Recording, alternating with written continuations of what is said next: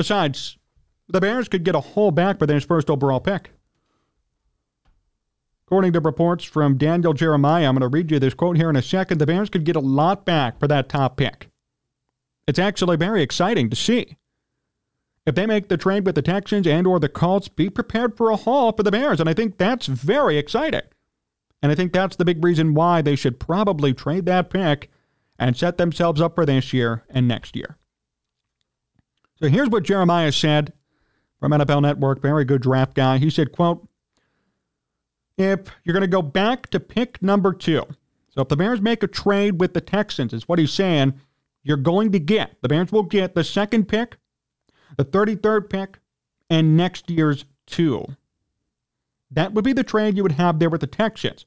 If you go to 4, so if the Bears make a trade with Indianapolis, would you have to give up a 4th-round pick this year? A 4th-round pick in 2024 as well as the number 1 overall pick. The Bears would receive, if they made a trade with the Colts, number 4 overall, number 35 overall, 1st-round pick in 24, 2nd-round pick in 24. If you want to go all the way to 9, you're going to get the 9th pick, you're going to get the 39th pick, and a 1st-rounder in 24 and a 1st-rounder in 25. So there is a bit of insight finally, bit of an idea of what the Bears could get, what they should be demanding, what the market price should be for that top overall pick. And I have to say, I love it. And this is what we kind of predicted over the past couple of weeks. Now we have some more information coming to light. This is what the Bears should demand. This is what they should be asking for. So with the Texans, they would get the 2nd pick, the 33rd pick, and next year's 2nd rounder. But if they make a trade with the Colts, or at number 9, they could be getting a 1st-round pick in 2024 in addition to the 1st-round pick this year, plus a couple of 2nds and 3rd or 4th. They could be getting back 4 picks for that number 1 overall pick if they make a trade at 4 or 9. And if they make a trade with the Texans, they'll get 3 back. 3 picks back in return. Now, that is music to my ears. Because this team needs much more than quarterback. You know, we get so caught up in the Justin Fields discourse. Will they train him? Will they not? Is Justin Fields good enough? We are forgetting about all the other holes on this team, all the other problems that they have, and they have a lot of them. David Montgomery is going to be a free agent, so they have no running back. Wide receiver, they could certainly use some help there. Darnell Mooney, Chase Claypool, who else? And Claypool sucked last year, and Mooney was hurt. They need a true, legit number 1. They don't have that yet. Secondary is going to need some help. Defensive line is going to need some help. The Bears need to be able to rush the quarterback. They need edge rushers. Oh, and by the way, the offensive line sucked ass last year. They need help there too. That offensive line was horrible. Justin Fields led the league in sacks. Now you could say Justin Fields, it's his fault. No, that offensive line sucked. Come on.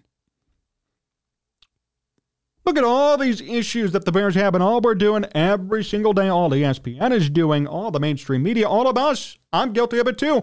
What are they going to do at quarterback? Well, what about all these other positions? And that's why it's so important that the Bears trade that number 1 overall pick. They're going to get back 3 or 4 picks in return, which allows them to draft according to need at some of these positions.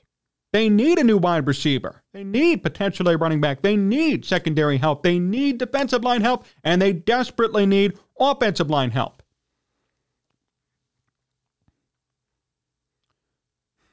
Trading away number 1 to slot number 4 or to slot number 9 could not you 4 picks.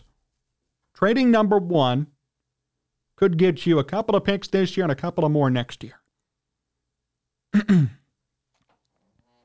That's what the Bears should be shooting for. And that's why I think the Bears will trade away that pick. Makes sense to me. Why not? Look what you could get in return for just trading number 1. And the best part is the Bears aren't desperate. Like, there's no one the Bears need at number 1 that they need to stay there for. Will Anderson and Jalen Carter could be going at 4 or 9. The Bears could trade back and still get a defensive stalwart in those spots. But if they trade with the Texans, they could get back the number 2 overall pick, the 33rd pick, and next year, second round pick. If you trade with the Colts, you could get number 4, number 35 this year, a first rounder next year, and a second rounder next year. And if you trade at 9, you're going to get a 39th pick of this year, and a first rounder in 24, and a first rounder in 25, plus the 9 pick this year. So you trade number 1, you get 4 back if you trade with 4 or 9. You trade number 1 and number 2, you're going to get 3 back. But if you trade at 4 or 9, you can get a first rounder next year. That's what they should be going for. Do not give your pick to Houston unless they're willing to give you a first rounder next year. That's the whole criteria if you're Ryan Poles, rather. That would be my criteria if I were the GM of this team. Look, I want to make sure, if I were Ryan Poles, that I am set up for next year too, no matter what. What if they do a pick swap, right? Like, look at Denver this year. Denver lost their first-round pick because they traded everything to get Russell Wilson. The Seahawks have that pick, but they went 9-8, made the playoffs, and they're going to be picking in the top 10. That's what the Bears should be for next year. Maybe the Bears go 9-8 next year, 10-7. Sneak in as a wild card. They lose round 1. Doesn't matter. They're still going to have a top 10 pick because of the team they trade to is going to suck. That's what they should be aiming for, pick-wise and draft positioning-wise. That's what they should be doing, in my opinion, at least. That's the way to go. You do that, you're going to be okay. But Brian Poles has to make sure that he gets the best bang for his buck. You have a giant-ass gold bar, and you want to get back tons of little gold bars that equal or succeed what the gold bar is really worth. That's what he has to do here. He has something very valuable, has to trade it and get more back. That's the classic barter system. That's it. And he knows what he needs too. See, that's the problem. And I think everybody else knows what the Bears need to. The Bears have so many holes, everybody else sees it, so they know Ryan Poles is going to be looking for a king's ransom for that top pick.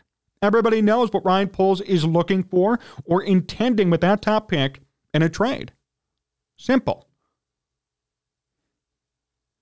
So that's what the Bears should be focusing on, and that's what Poles should be focusing on. They go with that, they're going to be okay. That's what the Bears need to do. That's what Ryan Poles needs to do. They need offensive line help, defensive line help, secondary, running back, wide receiver. And you have this top pick, and you want to parlay that into 3 or 4 picks. How do you do it? Well, you trade with 4 or 9. Or you trade with somebody who's so quarterback needy that they're willing to mortgage all their future to get Bryce Young, C.J. Stroud, or Will Levis. Simple as that. Go down that route, you're going to be okay. That's my opinion, at least. That's how Ryan Poles should address this situation. And I appreciate this breakdown from Daniel Jeremiah. I find it to be true. Why wouldn't it be? Look at the Bears and what they did with Mitch Trubisky moving up and how much they gave up to move up one spot.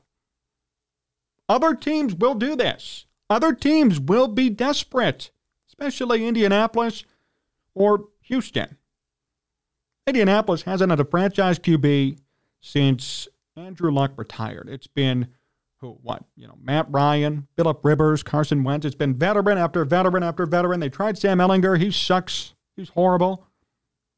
Nick Foles played a game there this past year. I mean, that's when you know you're scraping the bottom of the barrel. So it's time to draft a quarterback. And Jim Irsay said the same thing. We need a quarterback. Yes, you do. Actually, if you're playing Nick Foles at any point during your season, yes, you need a quarterback pretty damn bad. If he's suiting up, you need a quarterback. Trust me. They need a quarterback. And the Texans do too. I mean, they were split squatting quarterbacks. They played 2 or 3 of them in one game to end the season. They split time with Jeff Driscoll and Davis Mills. I mean, who are these people? And I know Davis Mills. I know Jeff Driscoll, too. He played for the Lions a bit. But the point is, really? Jeff Driscoll's getting half time and Davis Mills is getting the other half of the time? You need a quarterback. If you're doing that crap at the NFL level, yes, you need a quarterback. Use these teams' desperation to your advantage if you're Ryan Poles. Force them to give you 4 picks for 1. And this goes back to the original talking point and the way we opened up our show. Why would the Bears trade Justin Fields? What do they need another quarterback for? When they could trade this number one pick for 3 or 4 picks. That's what I think the Bears have to do this year. That's what I think their objective should be. Dantana, most times when a college QB is said to be the best in the draft, they usually turn out to be busts or never live up to the hype. We have a beast at quarterback already. Yep. I mean, not all the time, but most of the time, yes. I'm trying to think Baker Mayfield, Johnny Manziel.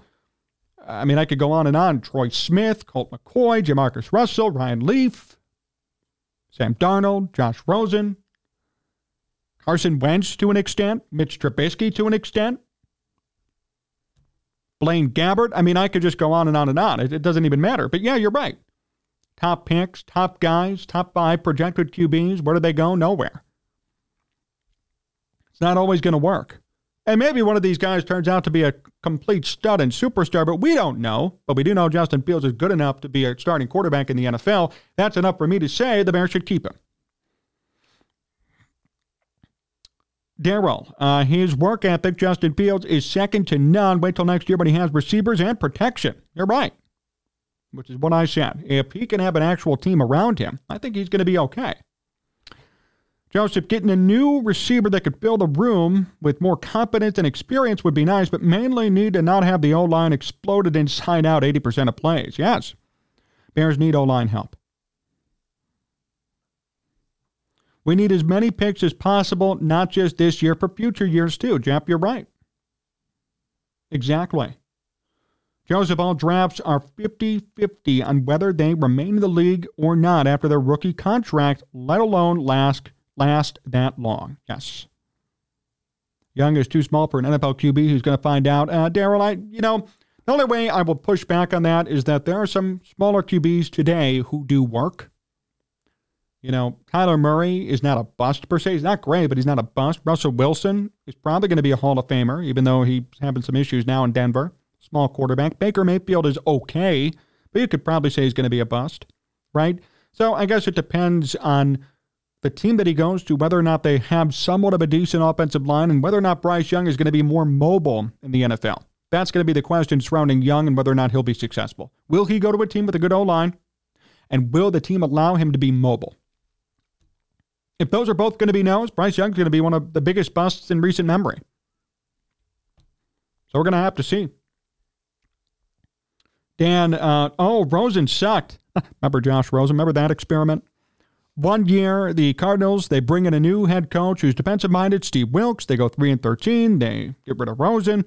That whole season was horrible. Rosen, I think, had one of the worst qualifying completion percentages in NFL history for a full season. Not kidding. It was like 55%, and he played every game. I love how everybody forgets that, too, about Steve Wilks. He was the head coach for that year. 1 year, fired. And then he's begging everybody to give him the job in Carolina. Not so fast.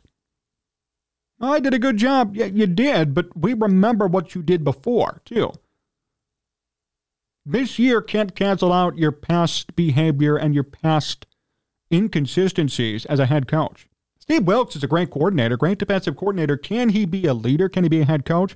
Don't know, don't think so. Frank Reich, better hire in Carolina than Steve Wilks. By far.